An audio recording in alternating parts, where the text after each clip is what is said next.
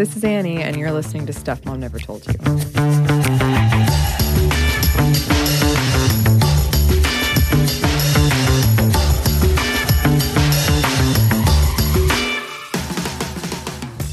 We are once again joined by my good friend, Samantha. Hello, Samantha. Annyeong. That's what I said. Annyeong. For this, our third episode in our mini-series on trauma in the age of Me Too. And we figured we would do an entire episode on trauma itself, what it looks like, what it feels like, which just makes sense, I think. Our last episode was about grooming and how that leads to abuse. So the next step in that arc of abuse is what comes after, which is often trauma. And we touched on this briefly in our episode around PTSD and CPTSD. These both result from traumas, but oftentimes in our society, we hear about it in terms of soldiers and veterans, not so much about in terms of abuse and sexual assault. And that is not to downplay any type of trauma. It's just to say that we don't hear about trauma in terms of what we're talking about, sexual assault and abuse, that often. Right. And for the trigger warnings for this episode specifically, we're going to be talking about sexual assault, sexual abuse, self-harming, and suicidal ideation and trauma itself. So if any of those are triggering for you, please take care of yourself and think about yourself before you continue to listen. Take a minute, care for yourself. Exactly. So let's start with some definitions of the different types of trauma. The American Psychological Association, or the APA, defines trauma as, quote, the emotional response someone has to an extremely negative event. Trauma is fairly common and normal in the aftermath of a terrible event or events, but depending on the severity, it can majorly impact a person's life and may require outside help to get back to a healthy state of mind. And according to Substance Abuse and Mental Health Services Administration, SAMHSA, trauma is an event, series of events, or sets of circumstances that is experienced by an individual as physically or emotionally harmful or life-threatening, and that has lasting adverse effects on the individual's functioning and mental, physical, social, emotional, or spiritual well-being. Trauma has no boundaries with regard to age, gender, socioeconomic status, race, ethnicity, or sexual orientation. And in an article I was reading before we recorded this from The New Yorker, Juana Diaz wrote, trauma is a time traveler, an Ouroboros that reaches back and devours everything that came before. Only fragments remain. No one can hide forever. Eventually, what used to hold back the truth doesn't work anymore. You run out of escapes, you run out of exits, you run out of gambits, you run out of luck. Eventually, the past finds you. And I feel like that is such a powerful quote. I agree. It is. It's true. You can't ignore what has happened. It has to be treated. You have to care about it because it affects your daily life. Eventually, and I can speak from experience, eventually, right, it will come out. Right. Trauma can be caused by a lot of things. Aside from the combat soldiers face, there's also domestic violence, rape, natural disasters, severe illness or injury, death of a loved one, neglect. In children, separation from a parent, which we're seeing as a result of Trump's family separation at the border, witnessing an act of violence. And it is worth noting you don't have to be present at a traumatic event to experience trauma, although that is usually the case. It doesn't have to be, which brings us to secondary trauma, which is also sometimes called compassion fatigue. And secondary trauma occurs from witnessing an event, police or school shootings, 9/11 is often brought up, or someone in social work like you are, Samantha, or first responders. Yeah, it's actually something that really should be monitored, but oftentimes isn't. Communities have actually gotten better with making sure to offer support during major times of crisis, such as a mass shooting or traumatic events. But oftentimes people such as myself, a social worker, or teachers, first responders, are not given that same consideration on a daily basis. The things that we see, the things that we hear often affect our relationships, our daily progress, and even just sleep. I know Yeah. I struggled with that as a DFACS worker. When I say DFACS, Department of Family and Children's Services, I often had trouble sleeping, and it was a constant thing, and we were rarely given any opportunity to rest because, honestly, with that type of field, you don't have time to rest. There's always a crisis. Yeah. And that's something that we need to take into consideration for jobs like that. We need to think about the health and well-being of the people who are working in those fields, and we often don't. Another thing that is common among social workers like yourself is, or anyone who is dealing with someone who has had trauma, is this secondary thing. Right. And I will tell you right now, majority of people like myself who are in these types of fields, we have some type of traumatic background and oftentimes don't seek out help because a part of the trauma is to ignore the signs of personal stress or inability to see the signs. For myself, the signs of me relapsing in a PTSD moment often begins with physical signs. I often don't recognize it until later down the road. I work in a field when I have to read crimes committed by youth, including sex offenses, and have to train and keep up to date with the issues our community faces, such as we previously talked about the CSEC community, Yeah. the sexually exploited children, and the abuse and neglect.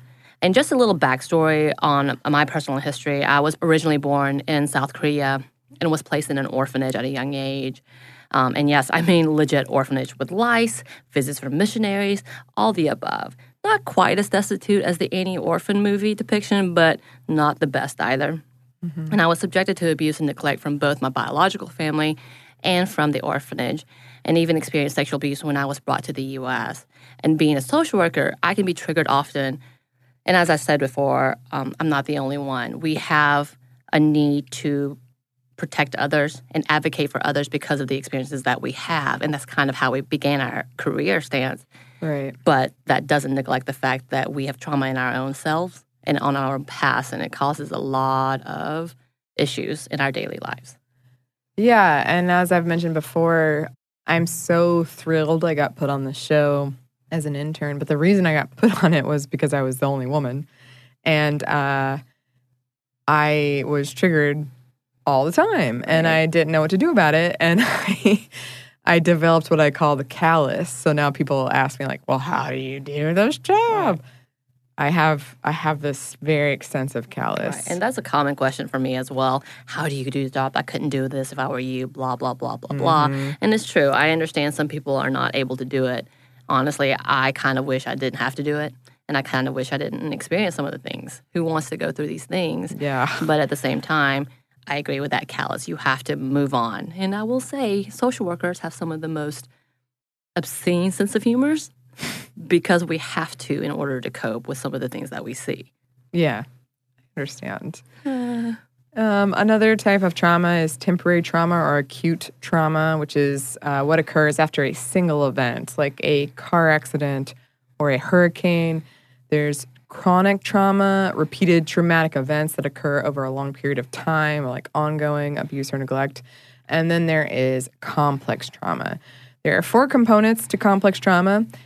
1, it begins in childhood. That 2, continues over time. And 3, frequently takes place in a caregiving relationship where the caretaker is the threat, or for a variety of reasons cannot support, nurture, or protect the child from the threat that results in 4 immediate and long-term impacts that manifest in many ways.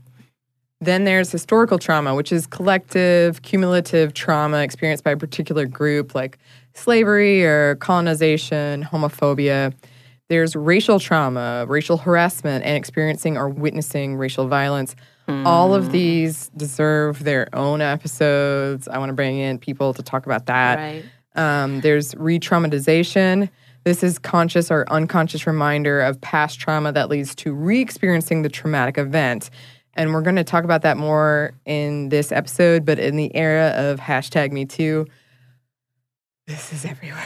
Right. And This let's is just everywhere. remind that it may not just be one specific thing. There's several forms of trauma, and Yes. you may be suffering, or an individual may be suffering from several of these Yeah. categories. And sometimes this makes it even more difficult to try to diagnose. But we'll get into that later on. Yes. And I did want to note there's also physical trauma, which is broken bones, severe burns, but that's not really what we're talking about today. I did want to mention it, but it's not what we're really diving into. And just to put it out there, physical trauma can lead to self-harming and violent outbursts in physical forms.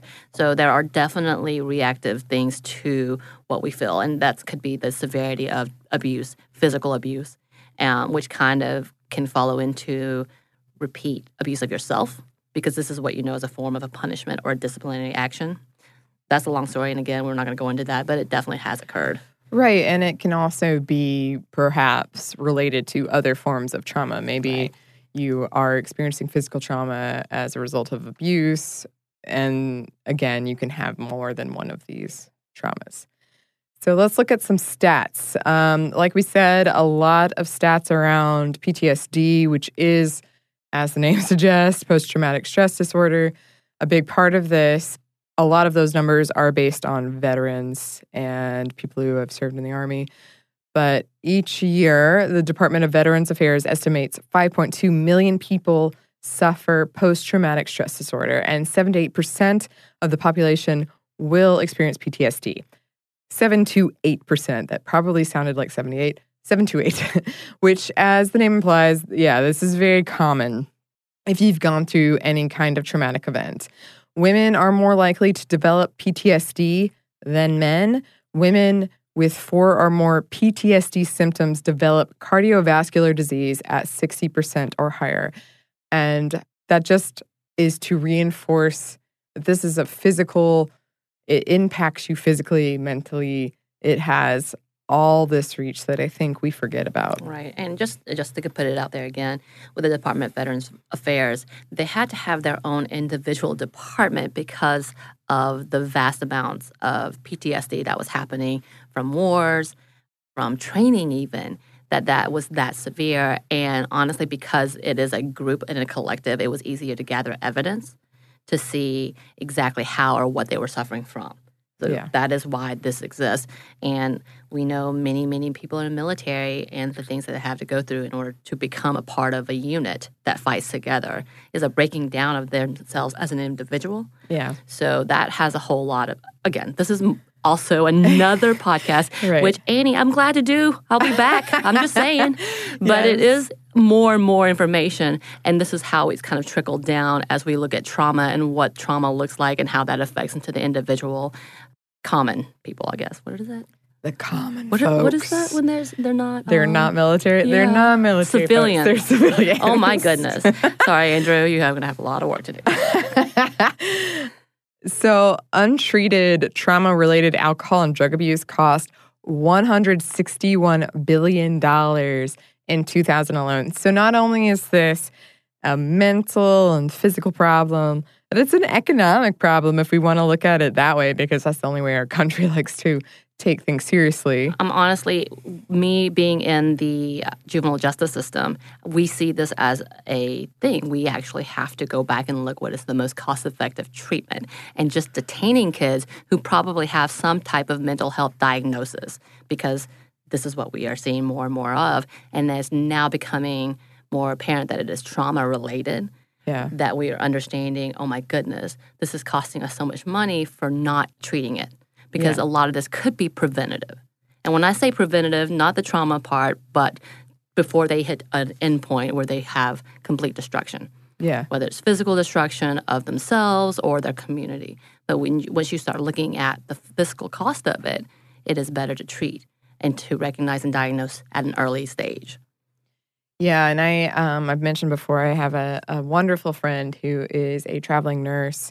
And actually, when I mentioned that we were doing this and that I had this friend that was a social worker and she was coming on the podcast with me, she wanted to meet you because she said that has become a part of her job that she did not expect. That a lot of times people come in because she works in the emergency room, and they have some kind of trauma or mental issue that she is not trained to deal with, but she is expected to deal with. Right.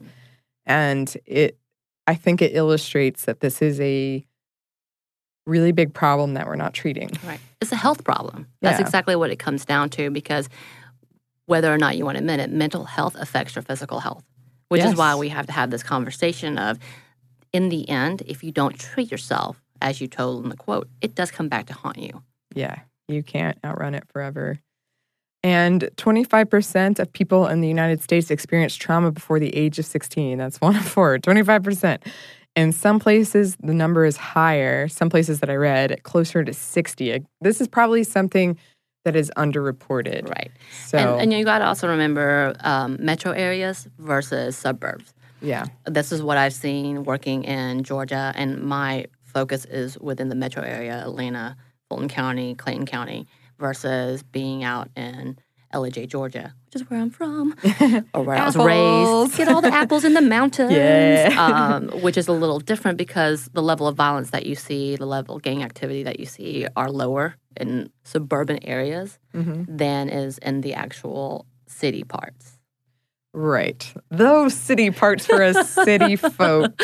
And apparently, I'm still from LJ because y'all city folks. Y'all just stay there. That sounds like how my family talks about me. So I think you're tapping into something. This is my LJ coming out, and eventually you'll hear so much more. Do you think that I'm a city folk, Samantha? I do. That's because you also dress up in costumes that I don't understand and celebrate this weeks at a time.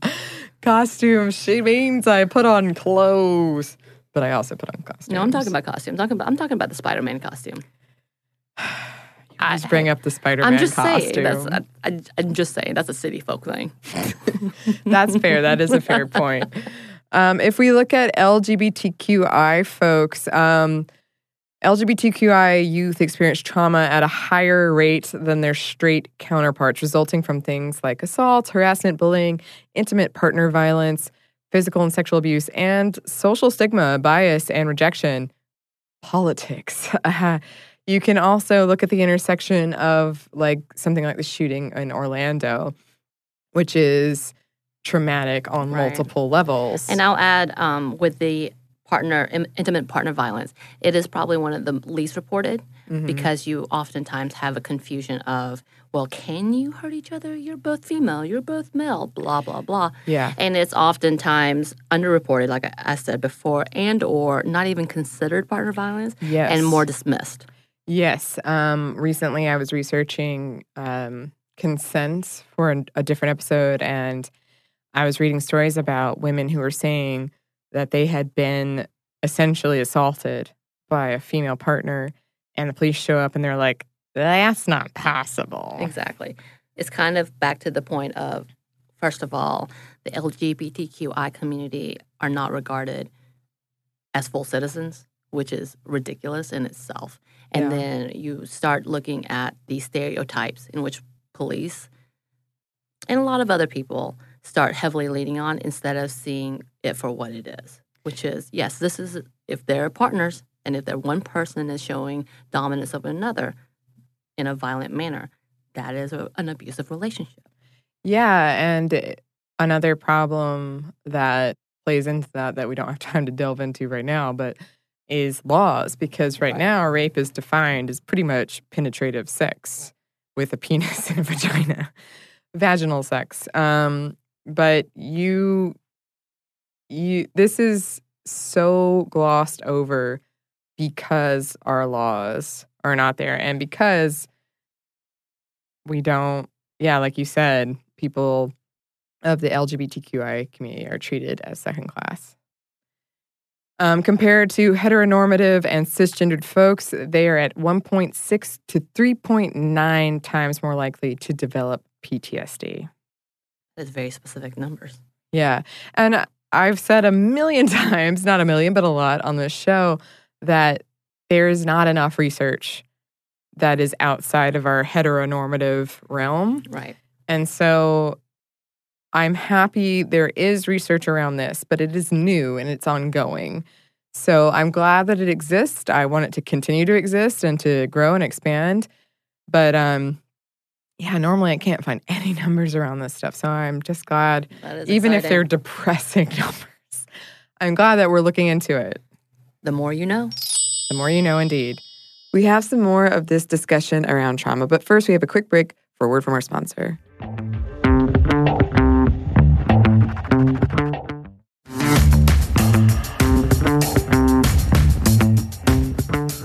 And And we're back. Thank you, sponsor.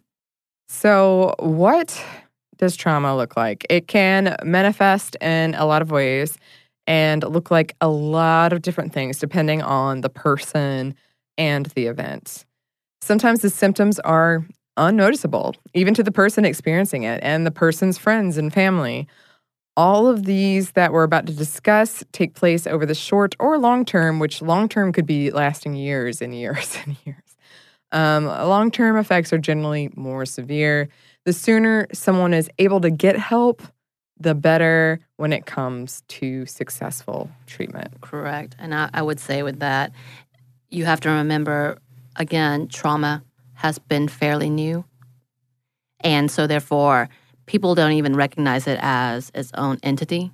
And oftentimes will say, oh, she's just having an episode. It'd be dismissed fairly regularly, and or, oh, I'm just sad, and or, oh, I just feel down today, or I'm overly anxious. It is misdiagnosed in our own selves, and we don't understand what is happening. So even though this has been around forever and ever, the idea of trauma-informed whatever, however, whether it's therapy, trauma-informed treatments, trauma-informed diagnosis, it is new. And when we start hearing back from families of like, oh, you start looking back and you're like, oh, okay, that's what that was. It is. It's definitely a newer way of looking at what we're going through and the severity of what it is. Yeah, and I feel like kind of related to that is this idea that you'll just get over it. Like it's a passing thing. You're sad right now, right? But you'll get over it. I feel like that's how our society has been around this for a while. And I don't want to speak for other countries, but I have traveled a lot, and I can say in those other countries, I saw a similar thing where it was like you don't get therapy. Like you don't admit that you have some kind of mental problem or like thing that you have to work through. And I'm hoping that we're moving away from that. Right. I think that's something, again, this could be a whole different episode about therapy and treatment and destigmatizing what that is and why we need it. Because as a social worker, we often talk about the fact everyone needs therapy, whether you want to admit it or not, whether it's because your mother was too clingy or whether it's because she wasn't clingy enough. Right. Either one of those things, it is something that you need to deal with because it does affect you. And who doesn't want to be better in their lives? Because oftentimes when you correct yourself, you're able to give more. It's absolutely loving yourself and being able to love others. I know like a St. Augustine quote is love and do as you please. And it essentially is for you too. Literally that if you love something or someone, you want the best for them. That goes for yourself. Yeah. And I've said before on this show, I have a friend in particular I'm thinking of, but my number one advice to her is that she needs to become okay with herself because she's always seeking someone, usually a man, usually a relationship, to make her happy, but she's so miserable by herself. And to me, you need to become okay with yourself, and then you'll be a whole person in a relationship. Like you complete me, that's a lie. Like you need to complete yourself, and that person needs to complete themselves, and then you're compatible, and then you're both living your own lives, but also complementing each other. Right. This is a tangent. That's just my belief. No, I was going to say, just going back into the trauma part, this is why treatment is important. Yes. This is why being able to recognize it is important, and this is why having a plan is important. It is. And a little while back, we had an episode all about horror movies called Why Didn't You Believe Her? But this next bit is related to that. In the immediate aftermath of a traumatic event, someone might appear shaken or disoriented, and they might appear withdrawn, or they might refuse to speak. They might not remember key details, or they may remember inaccurately, or they might remember seemingly random details very vividly. And we talked about this a little bit in past episodes of how that can look like to police officers responding as being cold or playing into the idea that someone, typically in this case, someone who has experienced sexual assault is, quote, faking it. They aren't the emotional mess that police or responders are expecting. Yeah, and to add in there, memory repression due to traumatic events are actually more common than people know. Dissociative amnesia and inability to recall autobiographical information. This could be specific to an event, selective, or overall generic in terms of identity or of life's history. There are many events that I still can't remember, but experience a lot of PTSD moments due to, let's say, smell, taste, or even emotion without actual link to an event. And you have to remember, memory repression and suppression could be a defensive tactic. Yes. And I think that's what we don't understand when we inaccurately remember things. It's not because we're trying to falsify information. It's because our mind is trying to protect from something that you can't handle. Yeah. And we're going to get into some of the science around that. And from personal experience, I can say, yes, I remember the weirdest things very vividly, specifically what I was wearing. I remember what I was wearing in like every occasion. Some other things, important things, I don't know. But I remember what I was wearing. And that could have everything to do with, again, you protecting yourself and focusing on something insignificant. Mm-hmm. Yeah, it's something like anything to take your mind off of this horrible event that's happening. Right. One of the key hallmarks of trauma is anxiety. That's a big one. It can display in a lot of different ways: mood swings, night terrors, edginess, irritability, and inability to concentrate. Those are just some of the identifiers of anxiety. There's a lot more. Emotional responses are one of the most common ways trauma manifests. So you got anger, depression. Depression and trauma have very high rates of comorbidity. Depression is a long-lasting malaise or feelings of despair or sadness, lack of interest. I know a lot of you probably know what it is, but just to be clear, according to the Department of Veterans Affairs, rates of depression occur 3 to 5 times more often among those that have experienced trauma and PTSD as compared to those that haven't. Honestly, this is one of my go-to emotions after being triggered. And sometimes I don't even recognize it until after a certain amount of time. I've gotten a lot better at recognizing my own physical signs and have to put in action for myself to protect myself and to make sure that I'm okay. Yeah, and that's something I think is very key, is learning in yourself these things that are triggering and what it does, and then having a plan in place. That's something that I've had to learn and has been very helpful for me. Denial is a big thing. Feelings of intense helplessness, low self-esteem, emotional outbursts, particularly towards friends and family. This often results in pushing away those that can help you.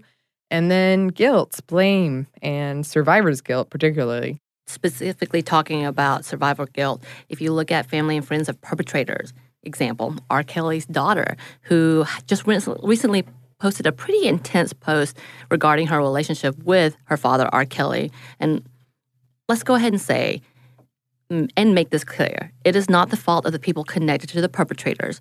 And oftentimes they are victim as well. Yeah. We need to be sure to remember that, because they are also probably going through some type of trauma, whether or not you want to believe it.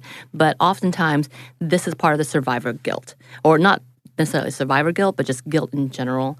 And I will say part of the reason I am a social worker is due to my survivor's guilt. And I feel the need to advocate and help others because I was able to survive such horrible incidents that I want to make sure that other kids can do so. And I think it's really important that we advocate for those who can't for themselves. And as you know, while you were being victimized, you weren't really able to advocate for yourself because you were trying to figure out what was happening in your life at that point in time. Yeah. And that's part of the reason we're doing this. And we're going to return to survivor's guilt in a future episode because it is a big part of this whole arc that we're talking about. But if we look at physical responses, there are a lot. Weight loss, weight gain, headaches, stomach pain or indigestion, frequent crying, aches and pains, muscle tension. A lot of listeners have written in and said they've had to go to physical therapy for PTSD, essentially, because they're so tense. A loss of sleep, paleness, lethargy, fatigue, loss of energy, inability to socialize, poor concentration, anxiety or panic attacks like racing heartbeat, inability to cope. These are things that are going to impact how you can contribute to society and how just happy and well you can be as a person. And also, as a reminder, these physical signs may be what you notice before anything else. Yes. So if you do see some of these signs, you need to look back and see what may have caused this. Because exactly like the whole stiffness thing, my shoulders and my neck went out when I was at the Family and Children's Services because I had an incident that triggered me, and I was losing sleep, and I was having the secondary trauma, and I literally could not move my neck for a good 2 days. I still had to work, and I did, but it was probably one of the most painful experiences that I had, and it was absolutely due to the trauma that I was not addressing. Yeah.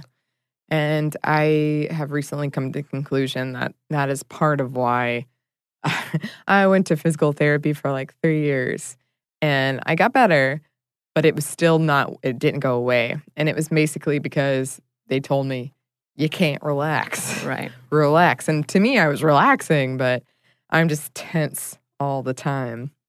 Another part of this conversation is suicidal ideation. And I want to include in here, we're going to come back to this in a future episode, but LGBTQI folks are 3 times more likely to contemplate suicide and 5 times more likely to attempt it when compared to heterosexual people. That is horrifying. And also, we're going to come back to that. And again, this goes hand in hand with depression and anxiety. Yes. Suicidal ideation often comes together with that. So that's something to think on when you start trying to evaluate your emotions and your mental health as well. Yes. And then if we look specifically at PTSD, CPTSD, secondary PTSD, all those PTSDs, the most common response to trauma is post-traumatic stress disorder. And again, we have a whole episode, CPTSD, that you can see for more. But for a rundown of symptoms from the APA, it includes 1, recollections of the traumatic event occur recurrently and include images, thoughts, and perceptions. In children, play may take place in which themes or aspects of the incident are expressed. Nightmares often, regularly, and involve images or impressions of the traumatic event. Oh my God, yes. I went through that so much. Flashbacks happen or situations in which the person acts or feels as if the traumatic event were happening all over again. This may include hallucinations and dissociative events, including those that occur on waking or while intoxicated. And with that, we can actually talk about self-medication and why people do it often because of those vivid flashbacks. Yeah, and we're going to get into that a bit more. But first, we have a quick break for a word from our sponsor.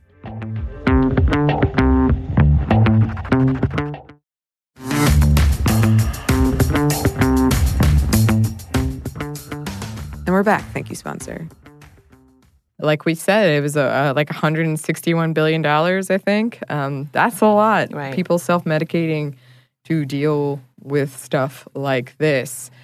Number 4 is pronounce psychological distress at exposure to cues, internal or external, that may be taken to symbolize or to resemble some aspect of the traumatic event. Yeah, as I spoke about earlier, I have moments of panic from perceived threats that aren't actually threats. One example would be while I was in an elevator in college, UGA, I was boxed in by several men. And other than being loud and obnoxious, they really weren't doing anything wrong. But I began to panic and had an anxiety attack due to being triggered from the events from my times in the orphanage with groups of men. And it took me a while to realize exactly why I had no control over my emotions or reactions to that moment.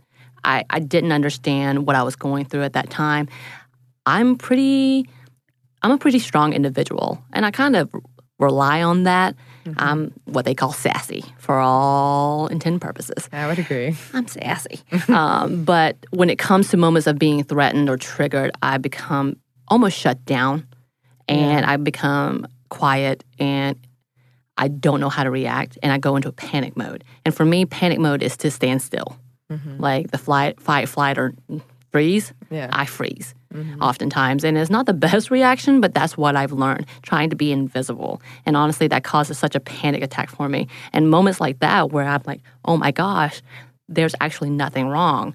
But I feel at any moment it could turn, and it begins to grow inside of me. And I'm just like, oh my gosh, what do I do? And then blank. Yeah.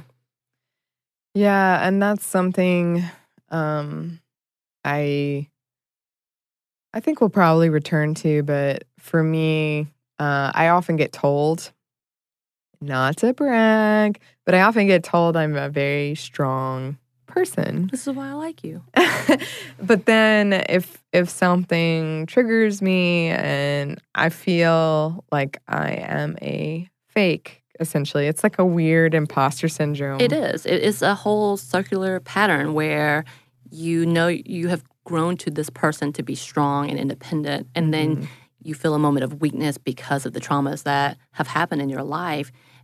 And then you feel like, oh my gosh, why didn't I do better? And you start Yeah. kicking yourself and you start feeling guilty for not defending yourself because in your mind, you should have done A, B, C, and D. Yeah. It But that's shouldn't not have how that impacted works. you that way. That's not how that works. It's not. And I've come around to that, but it is something that I've recognized. It's like, I shouldn't feel weak for this. PTSD can be acute, ongoing, or chronic, like complex PTSD, CPTSD. For severe, short-lived symptoms, usually displaying immediately after an event, that might be acute stress disorder, or ASD.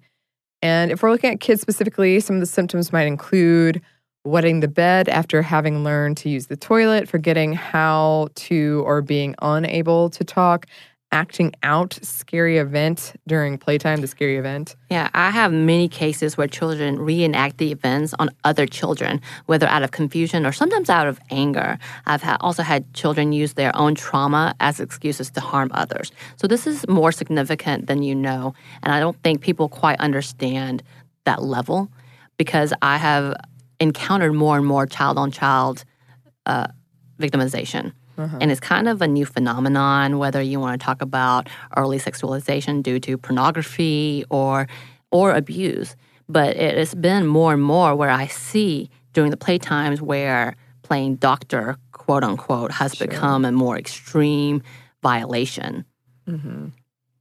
And while we were researching this, and you were there, Samantha. I was. I had a sudden memory of when I was a kid, I had this terrifying imaginary friend that tormented me, and he followed me, and like my parents knew his name. His name was Vinegar. He smelled like vinegar.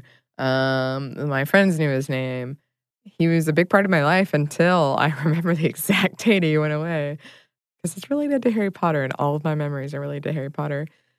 But I now think that it was just me trying to deal with this trauma that I was going through.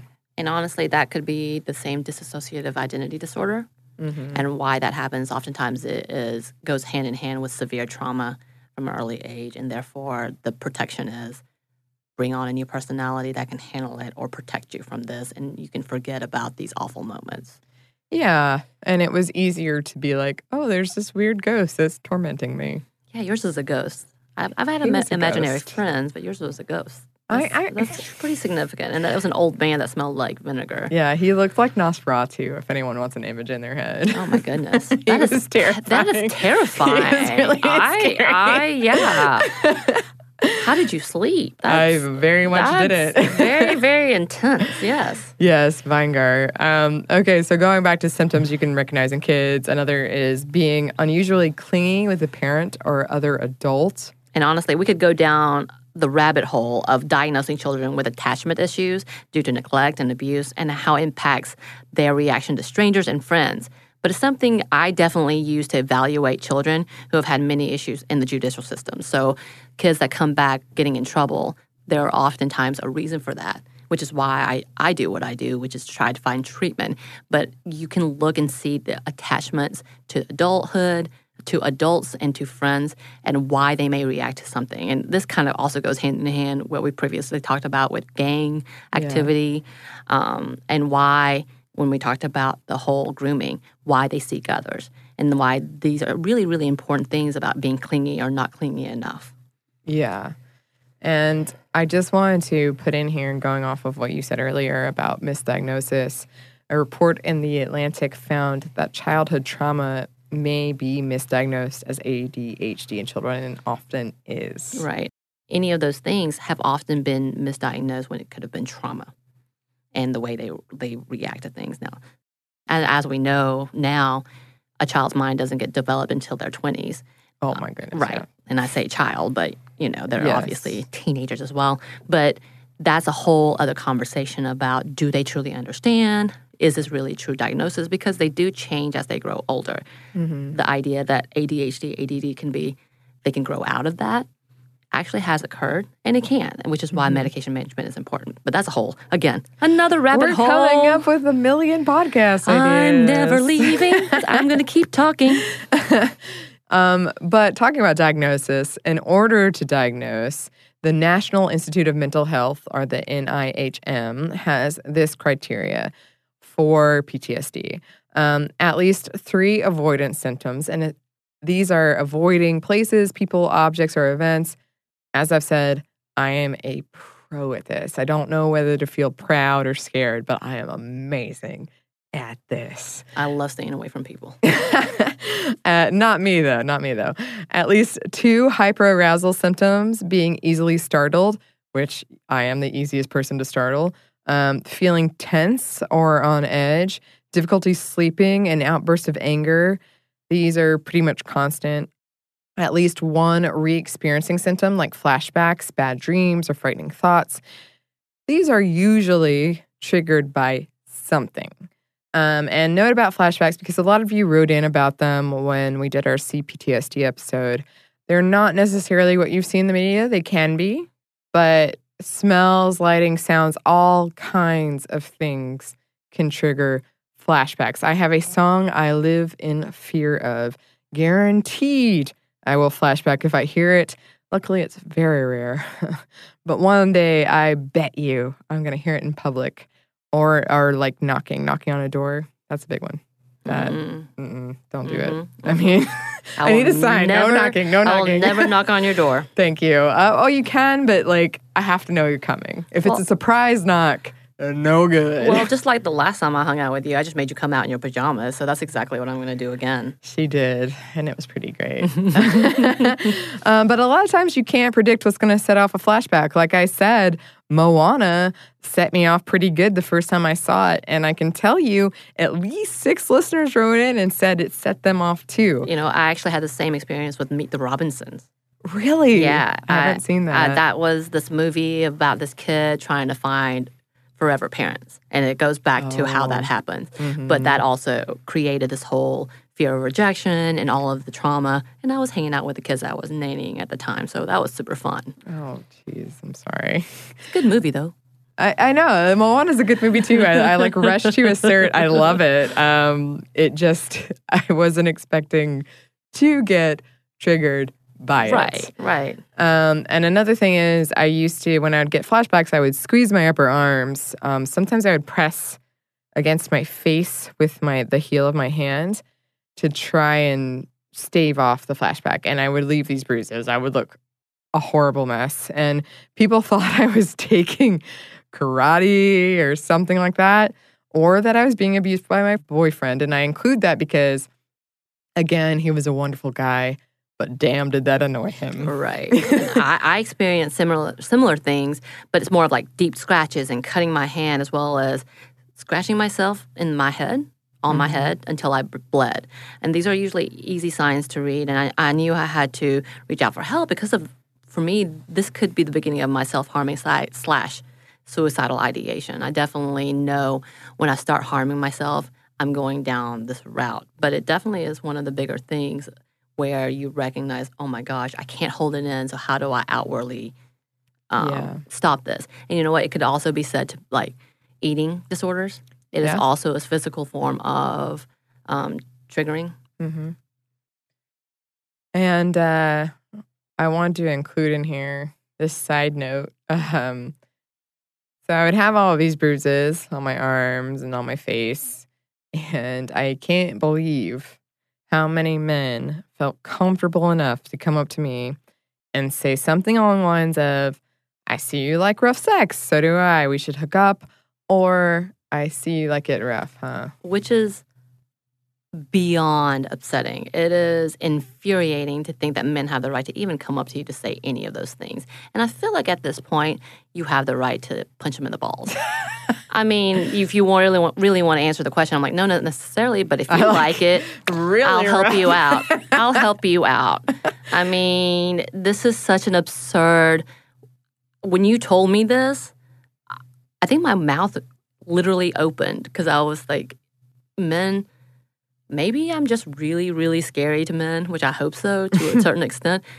I cannot believe they would have the audacity to even ask you that. Who thinks that's a joke? Yeah. Or like a come on line. Right. Yes. Oh, yes, I do. Please, let's go on a date. Yeah. It happened a lot. It happened enough where I was like, this is a thing. Wow. This is where I'm like, ugh, men. And please know I don't think that really, but those moments are like, why? Yeah. Yeah. I Just definitely why? was pretty upset about that whole thing. As you should be, as anyone should be, as everyone should be. Unless you're in an S&M club and or you're in a relationship where you've already agreed to that, no. Yeah, don't come up to me about that.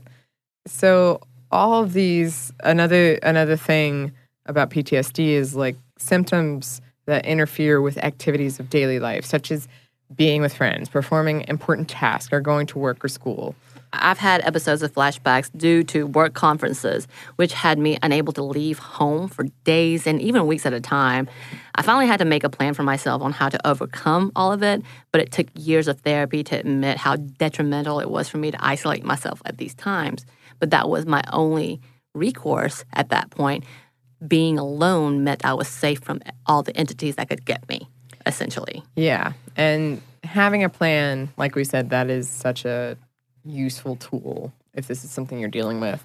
If we look at memory, when it comes to repressed memories or suppressed memories or recovered memories, the science is still out. And we can talk about the Kern County sex abuse case where psychologists were able to quote-unquote recover memories, and they were false memories that convicted several people of abuse, which has now caused disruption in trying to use this within court systems because it's not reliable. Right. And I'm not sure where this falls, but I have experience with a pretty weird memory thing that I think is self-defense. It's not like I forgot things necessarily, but it's like I actively did not remember them. It's a really hard feeling to describe. Once my mom was apologizing for something traumatic that had happened to me, and I didn't know what she was talking about at first. But then it all came back when she kind of expounded on it. And it was like it had been there all along. But I was just looking anywhere else but there. It was very surreal and dreamlike.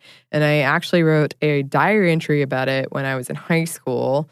And here is a quote from it. I have the strangest feeling that I have forgotten something major, not just something either, but a lot of some things. Pieces of my life are coming back to me like faded memories or dreams. And I'm so shocked to have forgotten. It literally takes my breath away. It's as if I'm in a scene in a horror movie right before everything falls into place. And you understand finally what has eluded you this whole time.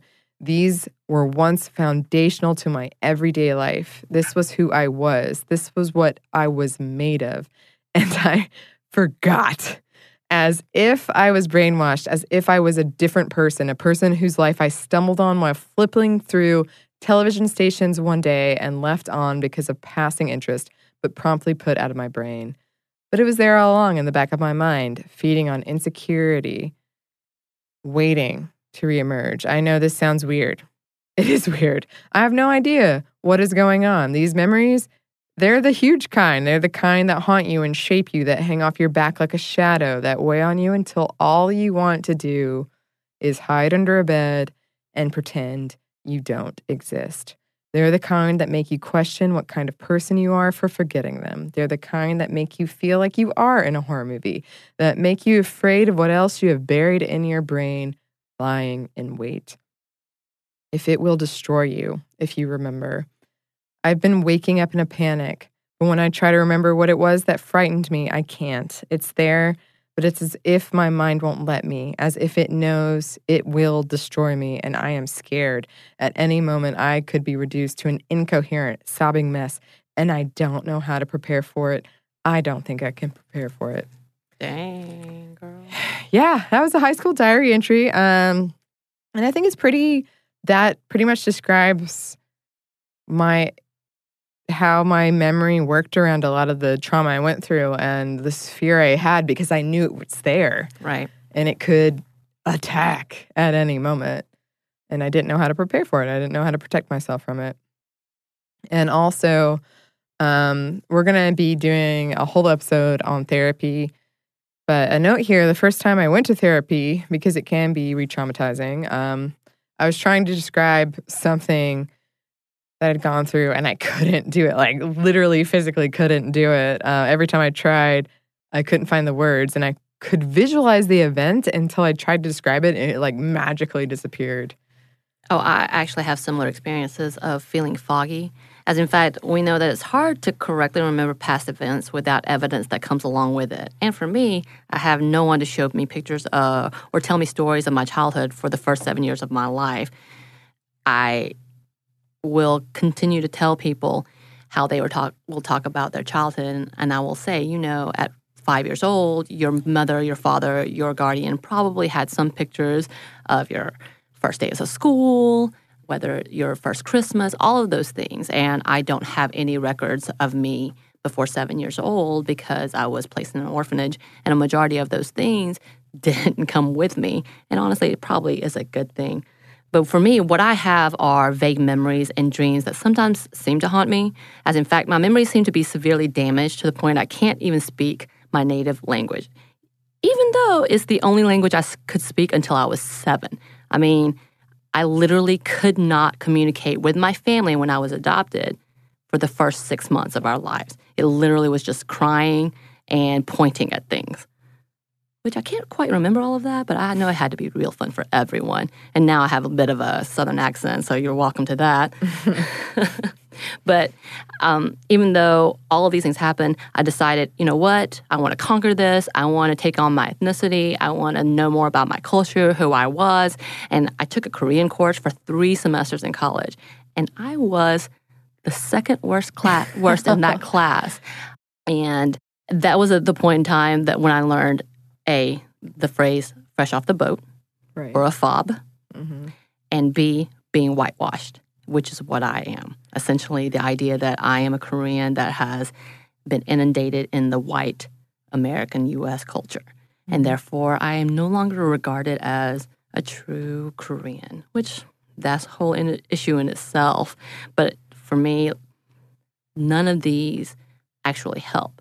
And everything is kind of a fog. And to the point that I cannot learn, even with me doing Duolingo, any of the programs, I cannot remember Korean to a detriment. And I even asked a psychologist, what do you think this is? And they could not really explain to me other than you have a defense mechanism right now that's not allowing you to remember because of the trauma that you endured.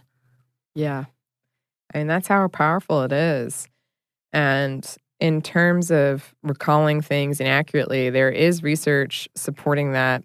And it has to do with your brain focusing on certain things and not others in a survival situation. The part of our brain involved with focusing on things can essentially get shut down by stress chemicals during a stressful or traumatic event. And what that means is you're less able to focus. You're less able to make sense of things. And therefore, you're less able to recall things in a way that makes sense. The amygdala, responsible for the fear response, steps in and takes the reins when it comes to where your attention goes. And this might mean your brain focuses on a small but terrifying detail or a minor detail in order to distract and detach. Like I said, I can specifically remember what I was wearing very vividly in a lot of my traumatic memories. Specific unconnected images, sensations, probably out of sequence, which is not good when you're in court testifying. Right. And we just discussed the fact that I have such foggy memories and inability to actually learn my own native language. due to some of the trauma. I also struggle with the past traumas in dreams. I remember when I was really, really young, and they actually still stick with me, specific dreams of me being locked out of the home for over 24 hours and being attacked by a dog, having a memory of being abandoned in the woods, which I'm pretty sure that was not true because I was in a basket. So I don't think that one was true. But I had to differentiate with, is this real? Isn't this real? What happened? I had an incident in which I was stabbed in the knee by another orphan girl who went through a manic moment, which caused me a trauma as well. I had many things that happened that I cannot actually differentiate. And it's hard to organize. So it's just kind of a big blur. And trying to figure those out has been fairly traumatic in itself. And I will say, for me, trying to get past it or trying to bring it back up, I have tried different therapies and trying to get connected back to those, because I think part of my frustration is not knowing. Yeah. Which I know for a lot of victims, that's kind of the same thing for them. I think I'm constantly haunted by emotions. So I know you and I talked about the fact that I get triggered by emotions, whether it's if I feel like someone's disapproving of me, it triggers me into a spiral in which I cannot communicate with people. I kind of go into a fetal position and have to go home, because that realization of being disapproved, not wanted, rejected, has been a huge fear factor for me. It has been something that actually will stop me from doing something better, doing something new, or trying something new. And as in fact, when we talk about the fact this hurts testimony. Yeah. I had an incident when I actually came into the U.S. where I was victimized at a public pool. And I actually got contacted by a woman recently from my same town who had heard my story somehow and reached out to me and said that similar thing had happened to her. And this man was supposedly about to coach a swim team for kids. And honestly, I had to send back to her, I can't really help you, A, because I don't remember the man's name. I don't remember the time frame when it happened. And I can't exactly tell you all of the events that had happened inside of that. So me, who have been in the court systems and have actually gone through watching a full case for child abuse, sex abuse, whatever, I knew that I would be more of a detriment to the case because of my lack of memory and inability to say actual names than anything else, that I had to say, I can't help you, which is unfortunate. Yeah. Because the survivor in me is like, oh my gosh, we have to stop this. Yeah. But I know legally and rationally, I'm not a help. Yeah. Which is really frustrating in itself. Yeah, for sure.